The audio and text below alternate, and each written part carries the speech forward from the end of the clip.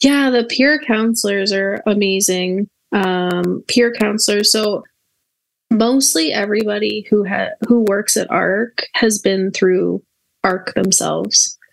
So the peer counselors, whether they graduated a year ago, 2-3 years ago, we have a lot of peer counselors right now who are in that 18, 19, 20 range. And there's someone who is 2 years sober working AARC, 18 years old. So yeah, I think the peer counselors are super crucial, and they do a lot of good work at AARC for sure. Is there anyone out there? From Darkness to Life explores the stories of real people who've navigated their way out of life's toughest situations, emerging with greater strength and resilience. If these stories remind you of your own journey and you or someone you know need help, Our Collective Journey is here for you. Whenever you're ready to take that next step, reach out to us at ourcollectivejourney.ca. Hey, welcome back to the Plugged In Media Network studio. This is Ryan, and this is From Darkness to Life, your weekly dose of inspiration and resilience. If you want to stay connected with us beyond the airwaves, please be sure to follow us on Instagram at FDTL Podcast. That's where you'll find all things From Darkness to Life. And if you're interested in dropping us a line, we'd love to hear your thoughts, suggestions, maybe your own story of From Darkness to Life. Everybody's going through something out there. So if you have a story, if you're a listener and you have a story that you feel would be of value to somebody out there, I can almost guarantee it would be. Yeah, just shoot us an email at info@ourcollectivejourney.ca and somebody will get back to you.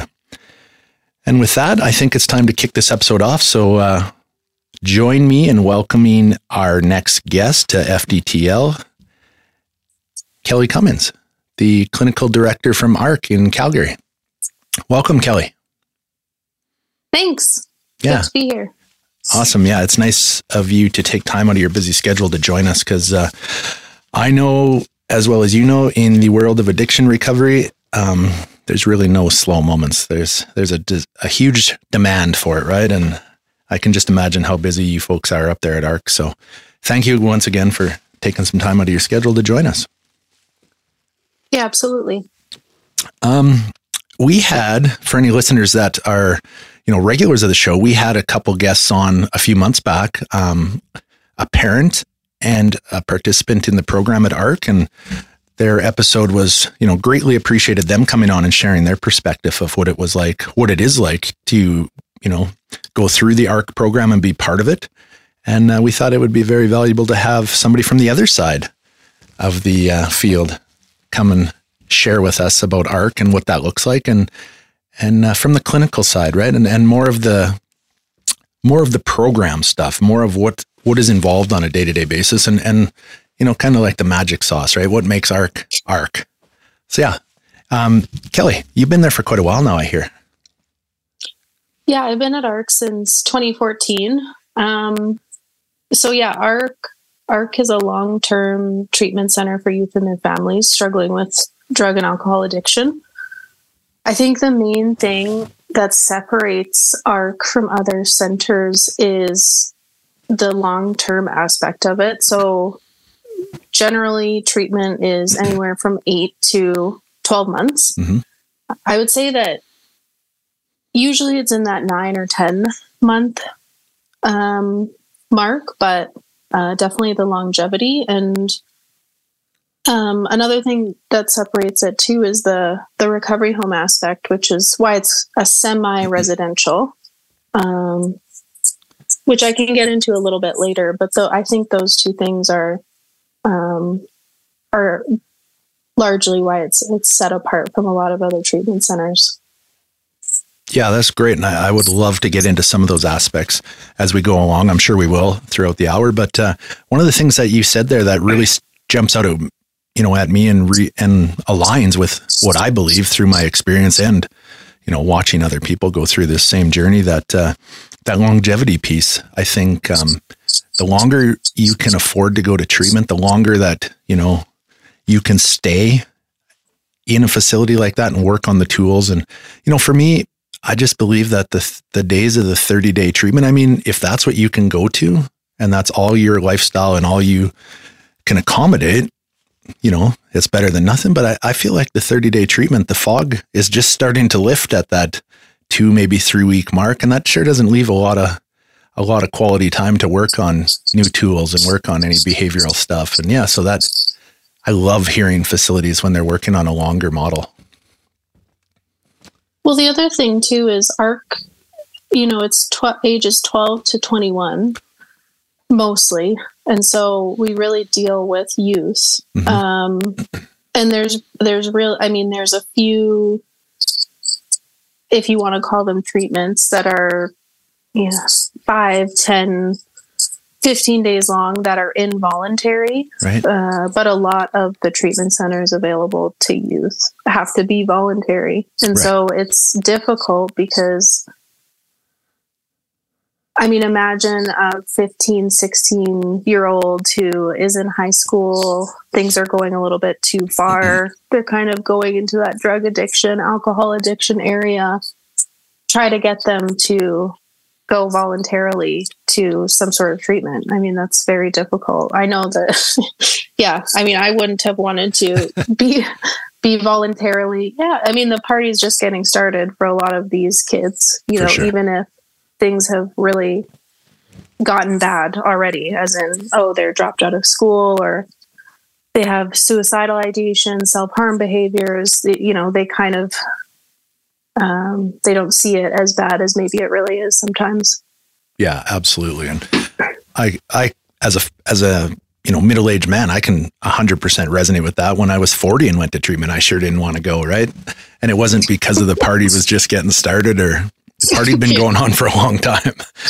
But yeah, that's one of the things we always talk about when I'm working with people, and I'm sure you've found this yourself, that a lot of people don't want to go to treatment. And one of the things I suggest is, when you talk to anybody in treatment, especially early treatment, there's hardly anybody that wants to be there, right? Nobody wakes up one day and says, I can't wait to go to a treatment center, right? It's a very common thread in most treatment facilities that at the start, nobody wants to be there. The odd person does, but as the magic starts to unfold and you start getting into the work, that starts to get reframed for a lot of people, and the benefits start to jump out. And yeah, it's a really complex issue when you talk about youth, for sure, because that age group is, well, most teens don't want to do things voluntarily. It doesn't matter what it revolves around. Right. How do individuals get referred, or what's the intake process? What does that look like for, if you have any youth that is between that 12 and 24 and they want to, come to AARC, or they're interested in hearing about it, what does that look like? Yeah. So over 18, so it's 21, 22 is usually the cutoff. Okay. Over 18, it's fairly simple, because the client who wants to come in will call and get the details, and sometimes they won't follow through because AARC has a lot of rules. Mm-hmm. There's no smoking, there's no phones, there's a lot of restrictive procedures, just so that we can kind of get down to exactly who they are and what's going on with them. Very little distraction. Yeah. But for the 12 to 17, it's usually the parents who will call AARC, the main reception most of the time, and they get referred to the intake pre-assessment coordinator.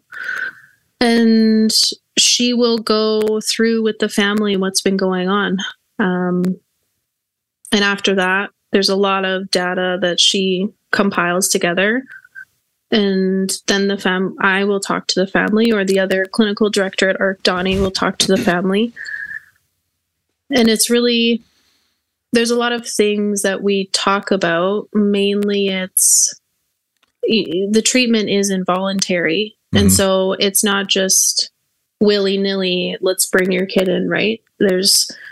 So have there been previous treatment failures, right? Maybe they've been to PCHAD. Maybe they've been to counseling for 3 years, 5 years. Maybe they've been to the hospital because,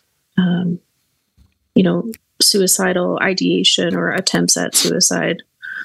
All these things, it's helpful to have collateral in terms of, okay, where has this person been? Because we don't want to intake clients who don't need such intense treatment. So making sure that this person really is a proper fit. Right. And then it's also talking about with the family, what the requirements for AARC are, which is it's a family treatment. It's not just for the person with addiction, but it's family treatment. So there's Tuesday nights and Friday nights where the families will come in. We'll have group sessions, and they'll get to see and talk to their child. Siblings are also involved. So anyone who lives in the home is expected to be at AARC. And the reason for that is it's kind of like everybody gets sick to a certain degree when there's addiction involved, right? So maybe the parents, they talk about engaging in behaviors that they normally wouldn't engage in, which is following their kids around, tracking their kids. Maybe they even buy their kids drugs. Right. That's what they feel is going to help their kid at that point, which I do not blame them for. So they also have their own kind of insanity or craziness that comes along with dealing with someone who has addiction issues. So we feel it's important to treat everybody. Although the main client is obviously the person with addiction issues. It's important to even with the client, placing them back in an environment where there's no healing. They don't speak the same language recovery wise. They don't really, imagine just taking a 16 or 15-year-old, treating them, okay, but then putting them back in that environment. We think that that's not the best way to do it. We think that treating everyone and,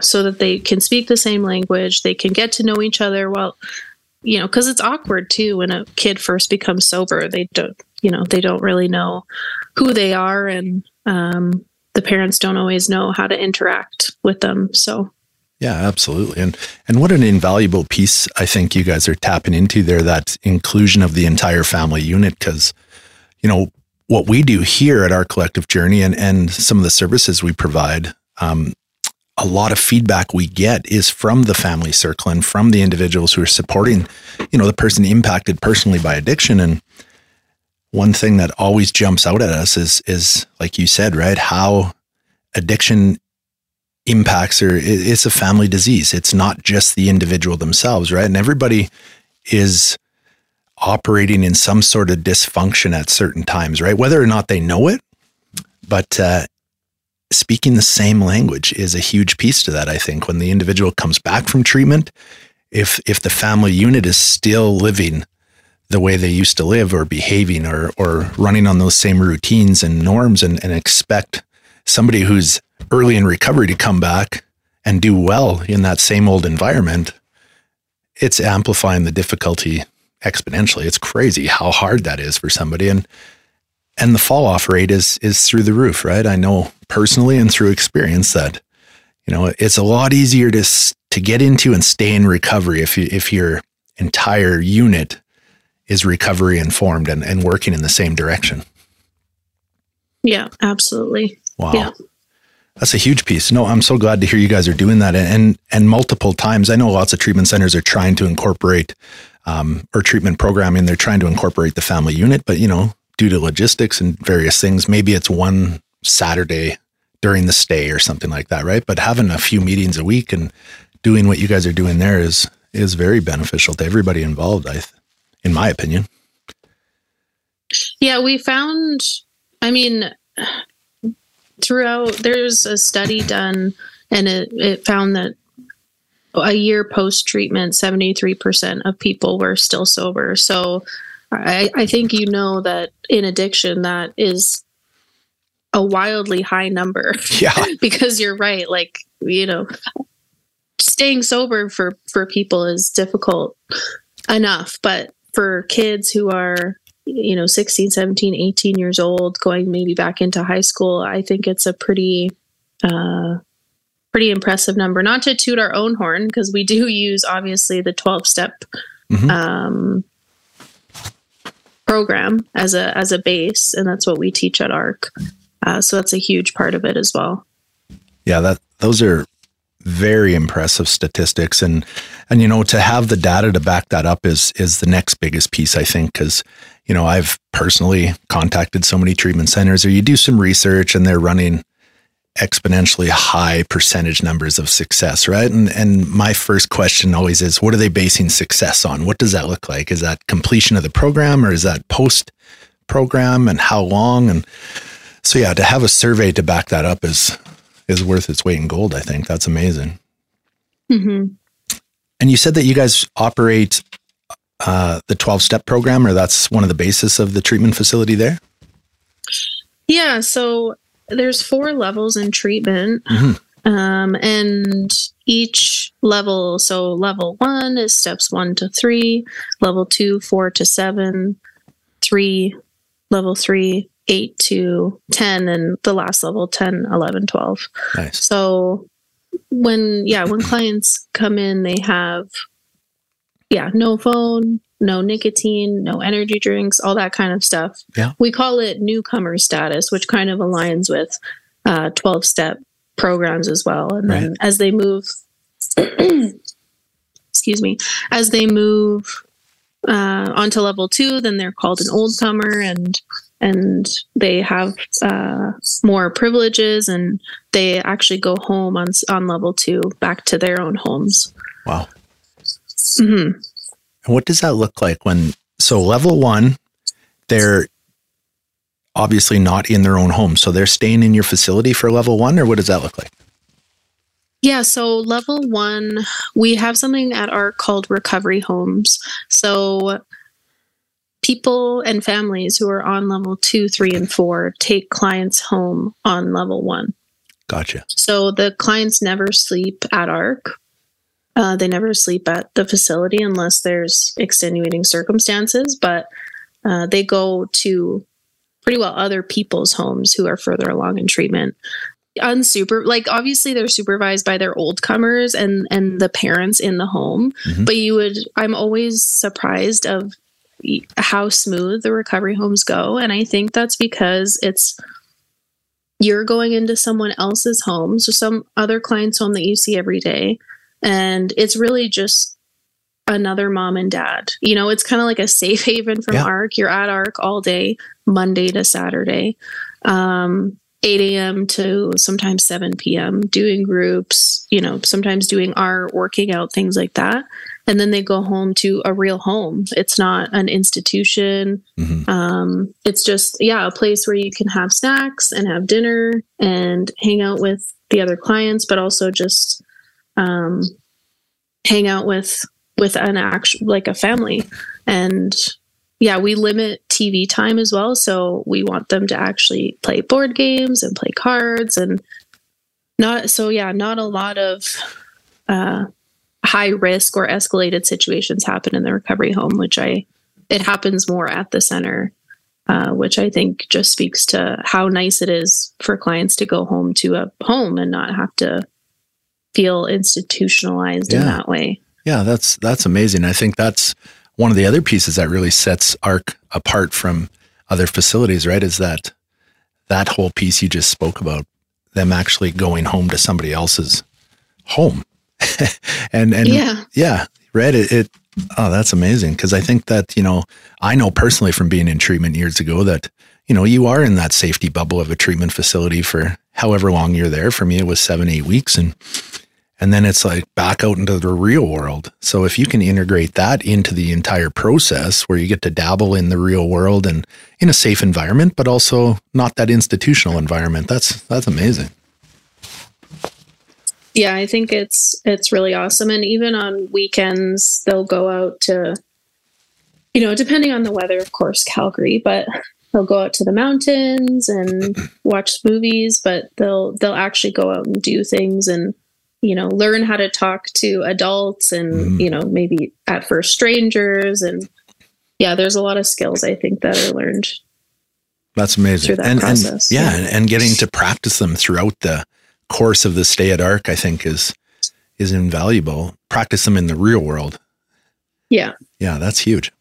And I know, I talk with a lot of people that, they're always fearful of the pink cloud, they call it, or the early recovery, right? Where you get back out in the real world and then suddenly you're faced with real world conflict and real world consequences and all these different things, right? That you haven't had to deal with while you're in treatment. So I think to be able to work through some of that while you're there in that safe place, and then have the opportunity to come back to AARC during the day and work through some of those things that you've experienced the evening before. Man, what a cool idea that is. Yeah, and we do that too. Level 3 and 4 is when they go back to school or get jobs. Mm-hmm. And so they have some of that too. They're able to go out into the world, and sometimes they'll see people that they know or see people that they don't want to see. And so, yeah, it's the way it's structured, I think is good for slowly implementing, getting back into what the real world is going to be like. Okay. Yeah. That's really cool. 'Cause that's level 3 and 4, you said, right? Yeah. That's when they go back to school or get jobs, depending on, just where they're at. For sure. And that coincides well with, the step work that they've already been through. By the time you get to level 3 and 4, you've been through the first, I think what you were saying earlier is maybe the first 6 steps before you get to level 3. Yeah. The first, level 3 is step 8. So first 7 steps, which, as you know, the 4 and 5 is super important. Mm-hmm.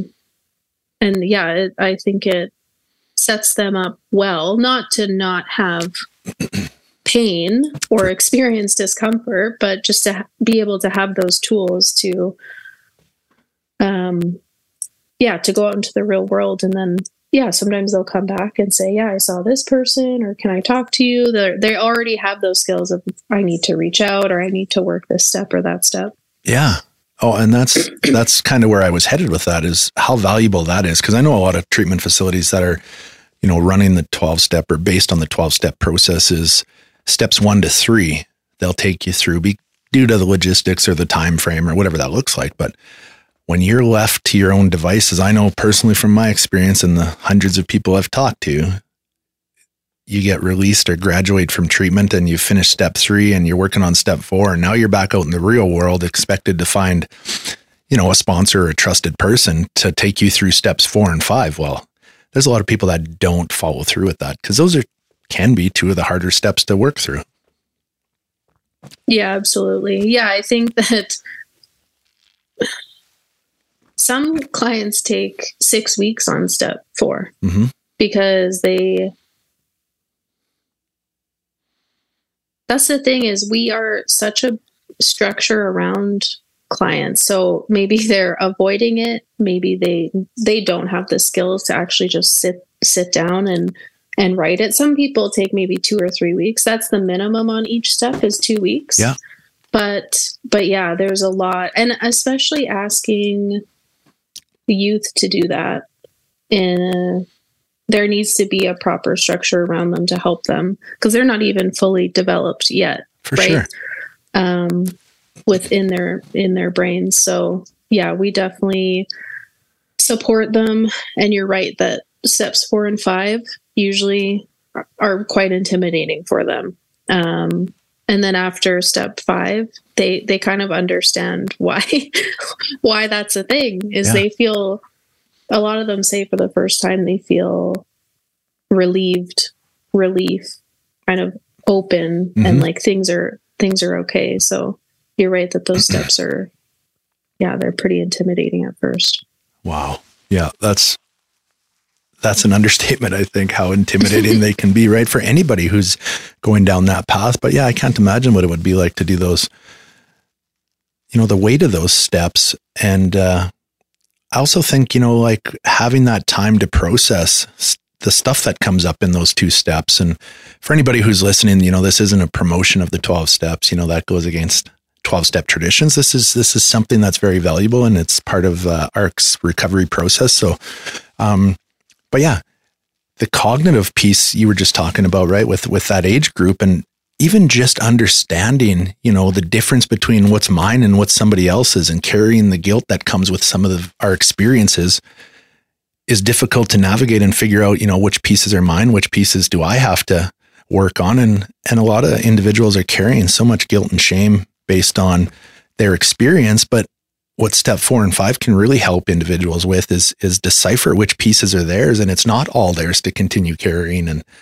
I completely relate to that piece around, feeling like a weight's been lifted once you get through step 5. And that's the piece that was really enlightening was, man, I don't have to carry everything anymore, right? I just have to own a few pieces of this that I was directly a part of. But I don't, stuff that happened isn't all because of stuff that I did. It's a contribution of everyone else that was involved, right? And I can't imagine what that's like to wade through as a middle teen or whatever your age bracket is. Yeah, well, the other thing too that I think about is a lot of the kids at AARC have, personality issues, mental health issues, very... Me too. Yeah. Right. So, right. So just to have, you understand, it's not just, write down everything that's happened in your life. Like that piece you were talking about, what's mine. A lot of the kids, when you get down to it, they feel like it's all their fault. Mm-hmm.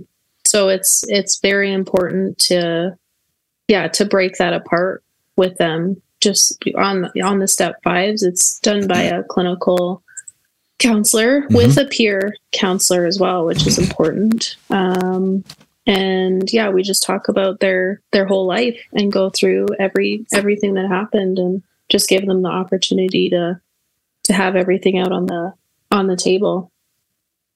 Wow. Yeah, I can definitely see how beneficial that would be in your programming. And it also, alludes to how you guys are running, that percentage number, that success rate 1 year post-treatment, right? It's when you're digging into that quality and that depth of work, when you're in a facility where you have trained professionals and peer counselors as well, right? People that get it. And I just really think that that's stuff that sometimes that gets missed or it gets taken for granted in some facilities. But you mentioned peer counselors. Can you shed some light on that? What does that look like for individuals at AARC? Yeah, the peer counselors are amazing. Peer counselors. So mostly everybody who works at AARC has been through AARC themselves. So the peer counselors, whether they graduated a year ago, 2-3 years ago, we have a lot of peer counselors right now who are in that 18, 19, 20 range. And they're just awesome. They read the literature, 12 and 12, and the big book of Alcoholics Anonymous with the kids.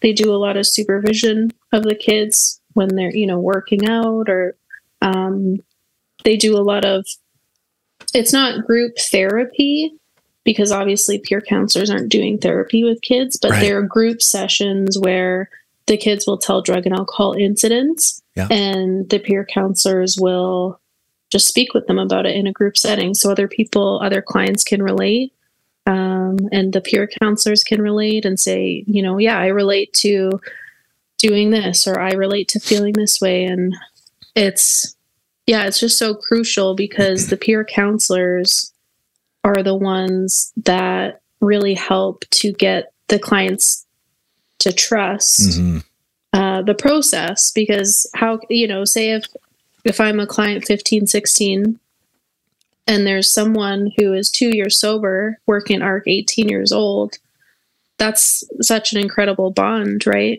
I think the peer counselors are super crucial, and they do a lot of good work at AARC for sure. Wow. Yeah. And that rapport building, like you were just talking about, right? That's that lived experience piece, and somebody from your peer population, right? I think that it's very hard to replicate that in the professional world, how quickly rapport can be built and trust and that safe space. Unless you are somebody who checks those boxes. I've been there, I've done that, and this is what worked for me. That relatability piece, I think, is, and that's something we do here at OCJ is, with the recovery coach program we offer is most of our coaches have that lived experience piece. And, our stories differ, but the feelings that come with addiction are, there's common threads in everything. So I think to be able to sit down, like you said, right, and share some of those pieces around, it's not about glorifying drug use or anything, but it's about being relatable and, hey, I get it. It's amazing how rapport is built through that connection. Yeah, absolutely. I think it's the peer counselor's ability to see how the clients are feeling and be able to, because it's not like the kids, it's actually most often that the kids aren't really open and willing to share all the time. For sure. But really what gets them to open up is, okay, well, this peer counselor knows how I feel and I haven't even told them how I feel. So they must understand to some degree what it's like to be me. I just can't be understated how important the peer counselors are, for sure. Yeah, well, that piece, man, that really hits home where you shared about how, some of the kiddos haven't even shared their story yet, but the peer counselors are already getting it, right? They understand. And I can remember going back to treatment when I first was introduced to one of the other 12-step programs, Narcotics Anonymous, and I started digging into the basic text. And I remember reading the first chapter and a half and then closing the book and looking at the cover again and thinking, how the heck did these people write this book for me? Like, this was written for me. It's exactly how I feel today. Yeah. And that piece around that, it's written by people who have been through addiction for people who are going through addiction. And I'm like, I completely get this. This is the power of lived experience. It's amazing. Yeah. And it kind of mirrors what happens in Alcoholics Anonymous too, right? With helping another person and sponsorship. And so obviously, we call it peer counselors, but that's really a lot of the program at AARC was based off of the 12-step program and how successful that is when you have someone saying, hey, this is how I got through it. Yeah. And if you do what I do, then you'll probably get the result that I got. Wow. Yeah, that's really cool. And I applaud the use of the peer counseling at AARC, because that's, that piece there, right? And it's not to say that the professional and the clinical individuals like yourself, Kelly, aren't able to do a lot of that work, right? But it sure is complementary, I think, when you can integrate the peer aspect with the professional and the medical aspect. And, for us at OCJ, it's once we build that rapport and then somebody gets to a point where they're ready to go see a counselor or somebody from the medical world or the professional world, it sure makes it a lot easier to build that relationship when they say, oh man, Ryan's a pretty good guy. And he says Bob over at the provincial building is one of his buddies and he's an addictions counselor. Well, I trust Ryan, so maybe Bob's going to be a good guy. Let's go check him out. Right. And it's just that door-to-door service, the warm handoff, and it's invaluable, I believe. For sure. And it's like we said, there's obviously mental health issues, all that stuff, and that we do have different, doctors and psychiatrists that attend to those aspects too, because we understand at AARC, we try to take like a holistic kind of biopsychosocial looking at the client. Okay, let's address the mental health, the addiction. They're going to get a new set of peers in this process, like the social, which they're all kind of going toward the same goal of recovery and sobriety. And then let's address the family too. And even physically, like we have 2 gyms at AARC and a skating rink that I hear is operational as of today, I believe. And so, there's a lot of we put in a lot of effort to try to give a wholesome treatment experience. Yeah, that's actually, you took the next words out of my mouth was, along with the 12-step program that you guys operate there, I was going to get into that biopsychosocial model as well and what that might look like there. But I think you just laid out a lot of what it is. And it's pretty cool that you guys have a skating rink this week. This week. Stay tuned for next week. Who knows what the weather's going to do.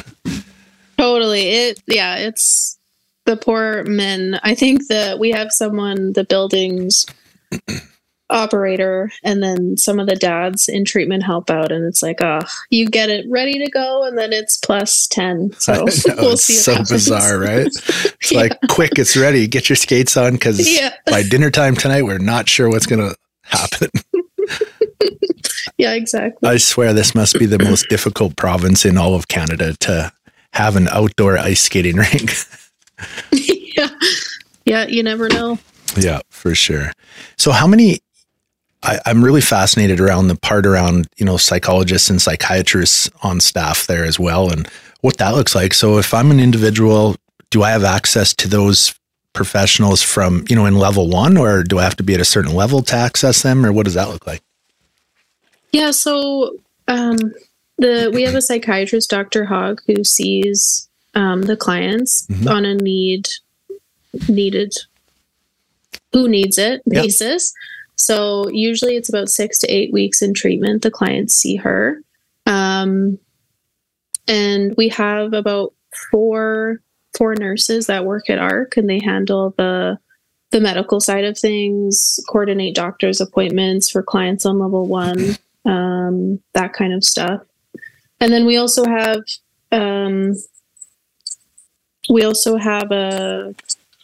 people that we consult with, right? So we don't think, sometimes we need help with a case, case conceptualization. And so we do consults with Dr. Wallace, who is just amazing in helping us understand if we're struggling, or even just not if we're struggling, but if we want to know more about, okay, so we have this family and we have this client, and this is what we're seeing. And she helps us, just to understand and to better help. And then we also have about 30 days into the program, we have a psychologist who does a substance use assessment on clients. And I think that about covers it. Fascinating. What does it look like in AARC, at any given time? What's capacity? How many individuals can AARC serve at one time? That's a good question. I think throughout the years, it has fluctuated. So right now, I think we have about 11 or 12. But in the past, we have had 25 or 30. Yeah. So it really just depends on, obviously, there's a lot of moving parts, whether it's how many recovery homes do we have? Every kid needs a place to go, obviously, in the evening. So it depends. If we have someone who wants to come in, we usually try to make it work, whatever means necessary, because we know that addiction is a very serious thing. So, yeah, for sure it is. And the reason I ask that is because your facility and your programming and stuff is a lot different than other agencies or other institutions that I've, had the opportunity to chat with, right? It's not like you have 12 recovery beds and this is the program for 4 weeks and it's really structured, right? So I just wanted to clarify that and see what that looked like, because it is fascinating, right? And with the utilization of those recovery homes outside of the facility, I could see why it's very dependent on how many of those you have and how many people you can serve correlate with that, right? Very cool. Now, when you talk about AARC and, all these services you guys provide, which is amazing what's being offered there. What does it look like if I phone today, and what does it look like to get in there, financially? How does that structure work? Is it covered by Alberta Healthcare, or is it a private facility, or? So we do have funding from the government, but largely our executive director, Dr. Voz, does a ton of fundraising to make the sliding scale that we have possible. So we never turn families or clients away based on income. But it is a sliding scale based on your income. So some families, it could be as little as $10 a day. Yeah. And it kind of goes up based on what your income is. And obviously, like, we understand that things change. And so we really work with people to make it work, because our primary purpose is to help kids achieve sobriety. So whatever it takes, as long as the families and the clients are willing to work with us also, then that's kind of our view on that. Well, that's so good to hear, because, there's definitely a lot of treatment facilities around the province and throughout Western Canada, and everywhere for that matter, but a lot of them don't have that luxury of working on a sliding scale. And a lot of people, don't have the option of going to certain facilities because of that barrier, right? So that's really cool to hear that you guys have both funding and spend a lot of time fundraising. And that's something I can relate to, is that fundraising piece. It's, in a lot of society these days, I find it's hard to fundraise, right? It's the times we live in where everything costs a fortune. It seems like these days, just the cost of living, right? So the fundraising is an extra difficult piece in this day and age, I find, personally and professionally. And I imagine you guys run into a lot of similar issues around that aspect. Yeah, absolutely. I think we do have a gala that we do in May it's usually held at the TELUS Convention Center. Oh, nice. And so that's a big fundraising event that we do. But yeah, a lot of it is the individual work that Dr. Voz does. He's the one who started AARC, in 92, 32 years ago. So he has an incredible amount of passion, and he takes the bulk of that work for sure. And then like I said, we also have the gala coming up in May, and then we have a golf tournament as well. Nice. That people can come to in August. And we have little things throughout the year, but you're right. In the times we're in, I think a lot of people are struggling, not just people with addiction issues, For sure. Well, while that's, fresh in my mind, the topic of your gala and your golf tournament, are those things available through your website? If a listener out there wants to attend or wants to, be part of the golf tournament that you guys put on later in the year, is that something that's offered through your website, or how do they find that? Yeah, they can definitely go to the website. Also too, you can call in to the main reception and ask for either Marissa or Anna, and they can direct you, because they coordinate those events. But yeah, we also have an Instagram and a Facebook page, and so we do a lot of posts on there. Nice. And no doubt we'll be doing a lot of posts in the weeks leading up to the gala. So I'm sure if you just click on one of those posts, click here for tickets. Yeah, for sure. You can do that for sure. Yeah. Very cool. Well, and like always, that's something we'll put in the footnotes of this episode as well. Your Instagram, your social media handles, and your website as well. Because I just know, based on the feedback we get from our population and the people that we serve, until you're in the middle of it, it's not something you prepare for, right? Like, where are these services? And then suddenly you find yourself in need of the services, or heaven forbid, a crisis situation. And now try to navigate the system, when your adrenaline's pumping and it's the fight or flight moments. So yeah, absolutely. And that's so cool. I love what you guys are doing. I love the entire family inclusion. That's that I think is another piece that really sets you guys apart is, well, there's many moving parts, like you said, right? But a lot of things you guys are doing some of the things are being done at other facilities, but it's very rare that you find all those pieces under one roof and that whole holistic approach. And I think what you guys are doing at AARC is different. And it's obviously it's helping a lot of people.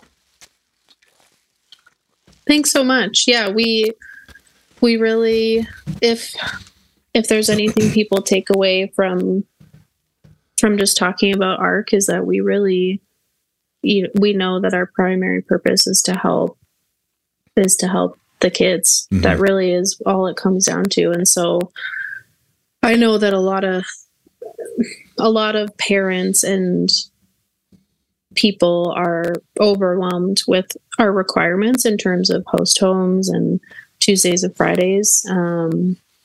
But yeah, based on, like you said, kind of based on the success rate, like we really feel that these are the things that work.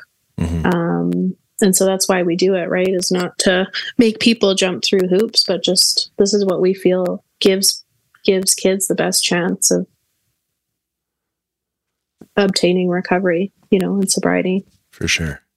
Yeah. And I love that you've mentioned it a few times now about your primary purpose at AARC is just to help the kiddos, help them find recovery and whatever that looks like. Right. And I always find, I say this day in and day out, that if anybody says there's one way that works for recovery, I'm usually pretty leery of those individuals, right? There's multiple things that goes into somebody getting into recovery and staying there.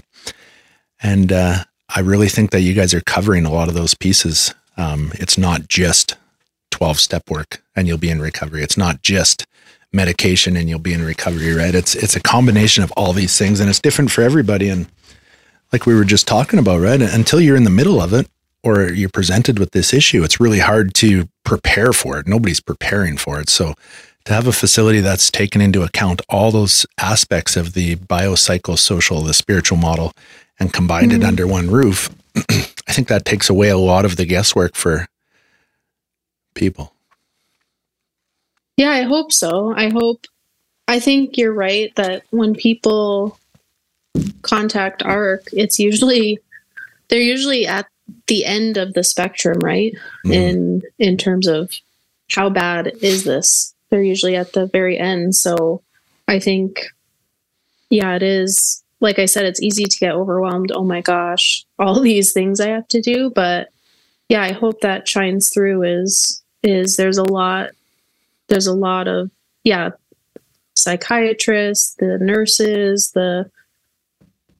maybe there is medication and the clinical and all the group work. I hope that does shine through, that those things are, amazing to have under one roof, I guess, as you said.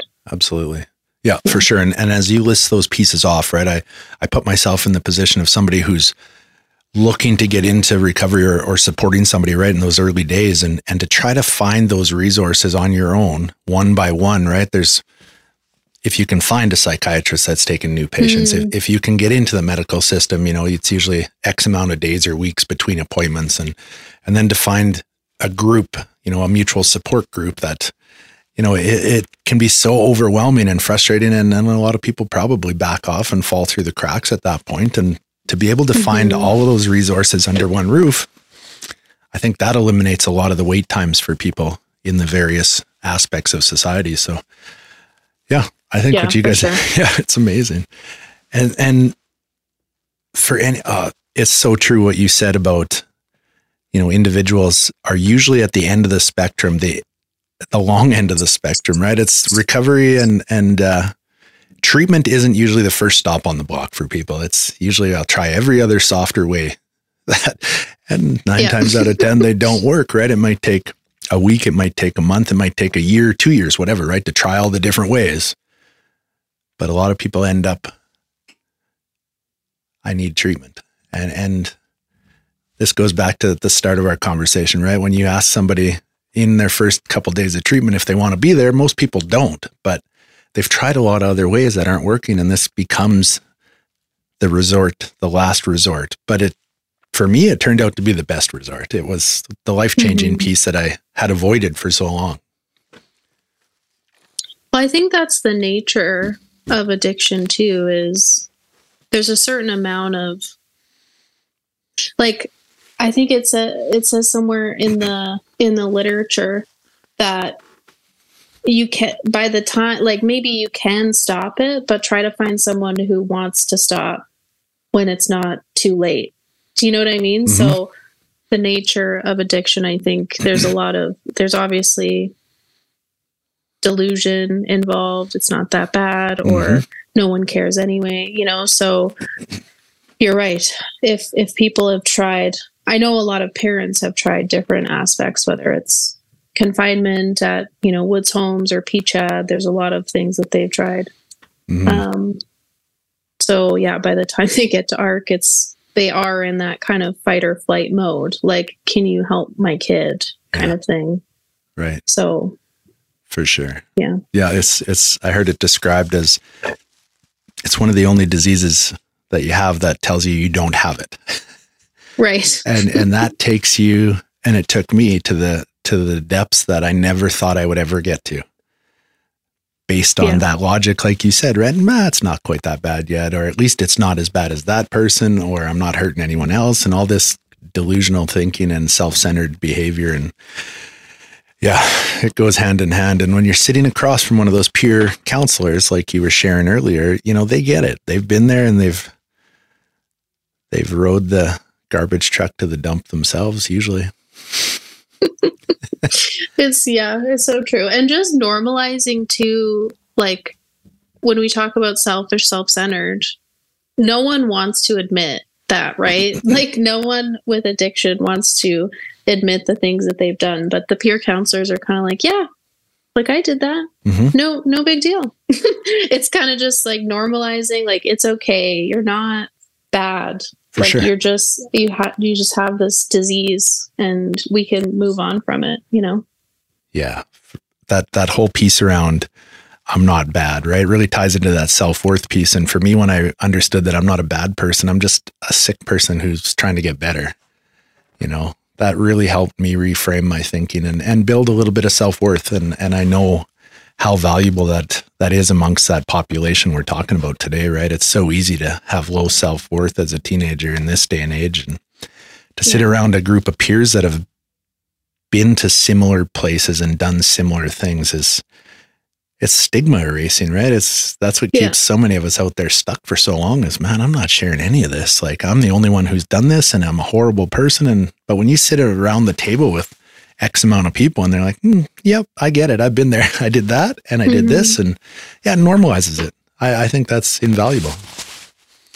Well, the other thing too that brings to mind is, I know in the field a lot, I've heard a lot that don't call them addicts or alcoholics. Like, it's degrading. And I find that the feedback I get is that it actually helps to, clients are like, oh, this is what it is. Like, there's nothing wrong with me. I'm just an addict. Like, there's not that for them. It's just helpful to name it. And it's not something that they feel degraded by. Yeah. It's just, it describes what's been going on for them for a long time. Right. Well, I'm glad you brought that up, because that's something we face here all the time is, you know, language matters, and don't label people and all these things. Right. And for me, it's like, everybody's different. Everyone has a different perspective on this conversation, I think. And when I put myself in that lived experience piece, and I have been to hundreds and hundreds of mutual support groups, and I see how beneficial that is for those individuals to say that for themselves, right? And it helps clean things up for them, right? It's helps distinguish that maybe I'm not a bad person. This is what I struggle with, and this is what I am today.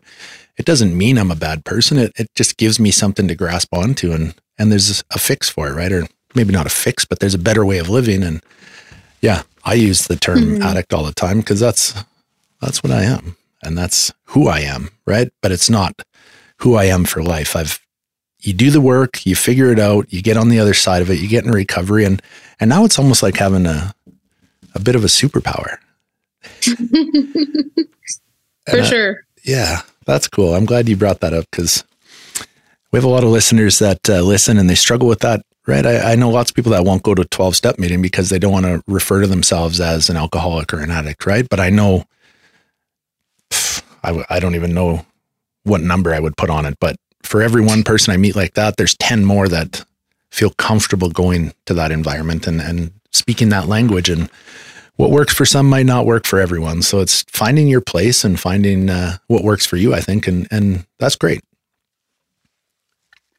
Yeah, for sure. And we don't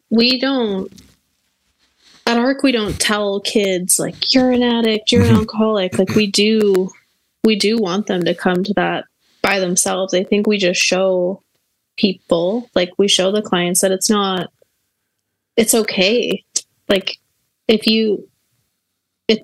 it's okay that you're an addict or an alcoholic, like whatever you define it as. You don't have to be ashamed of it. And you're right. Like it gives a lot of like the maturity of some of the graduates when they're 18, 19, 20, it's totally a leg up. Like they're like emotional maturity, they can speak to people. They're just amazing. And so you're right. It is like having a superpower for sure. Very cool. Well, Kelly, I cannot thank you enough for coming on today and sharing more about AARC, right? Like I said, we had Desiree and Sid on a previous episode, and they shared their perspective and how healing that journey was through AARC for both of them. And I love having the other conversation about what the clinical side looks like and what the nuts and bolts of AARC, what that looks like on a day-to-day perspective. So yeah, that's fascinating. Thanks so much. Yeah, we really appreciate you having us on and just help spreading the word about AARC and that we do exist. And if you need help, just to reach out. If you could leave our listeners, Kelly, with one little piece of advice or suggestion around anything to do with recovery or AARC, or what's one thing you would share with the listeners? I think about AARC that recovery is possible to parents or individuals, recovery is possible. Even if you feel like it's not, there's millions of people in 12-step programs, but specifically at AARC, over 650 people, clients and their families have graduated. And although not all of them are sober, all of them have been introduced to a way of life that they can be sober. And so, yeah, just if you're feeling lost and hopeless, AARC wants to help you and your family. Amazing. Well, and I think that lost and hopeless feeling is another one of those common threads that people who are struggling with addiction, and not just the individual, but the families as well, right? There's a lot of hopelessness and that perspective of being lost is very common in that population. So I think to have somebody advocating for hope and planting those seeds of recovery like you guys are doing there. And unfortunately, I don't see an end to addiction. So I think the more we can throw at it recovery focused and the more resources we throw at it and shine a light on, it's helping somebody out there navigate this crazy journey. Yeah, addiction is crazy. It's insane. So you're right. The more hope we could talk about hope and recovery, it's because it really is there. It really does happen for people, being able to be sober and happy at the same time. So yeah, it's definitely possible. Wonderful. Well, thanks again, Kelly. And we will put all of AARC's contact info in our footnotes for this episode. And with that, I think we'll wrap up this episode. I just want to wish you a good luck with your hockey rink. Yeah. We'll let you know. Hopefully the kids will be skating in no time. Wonderful. Well, thanks again, Kelly. And don't forget to like, share, follow at FDTL Podcast on Instagram. And if you have any comments, concerns, any questions, or you have a story of your own journey from darkness to life that you want to potentially come on the show and share some of that, reach out to us at info@ourcollectivejourney.ca. And with that, we'll see you all next week. From Darkness to Life is an Our Collective Journey podcast. These are the real stories of people who've triumphed over the many challenges of life's journey. If you or a loved one needs support, please reach out to ourcollectivejourney.ca.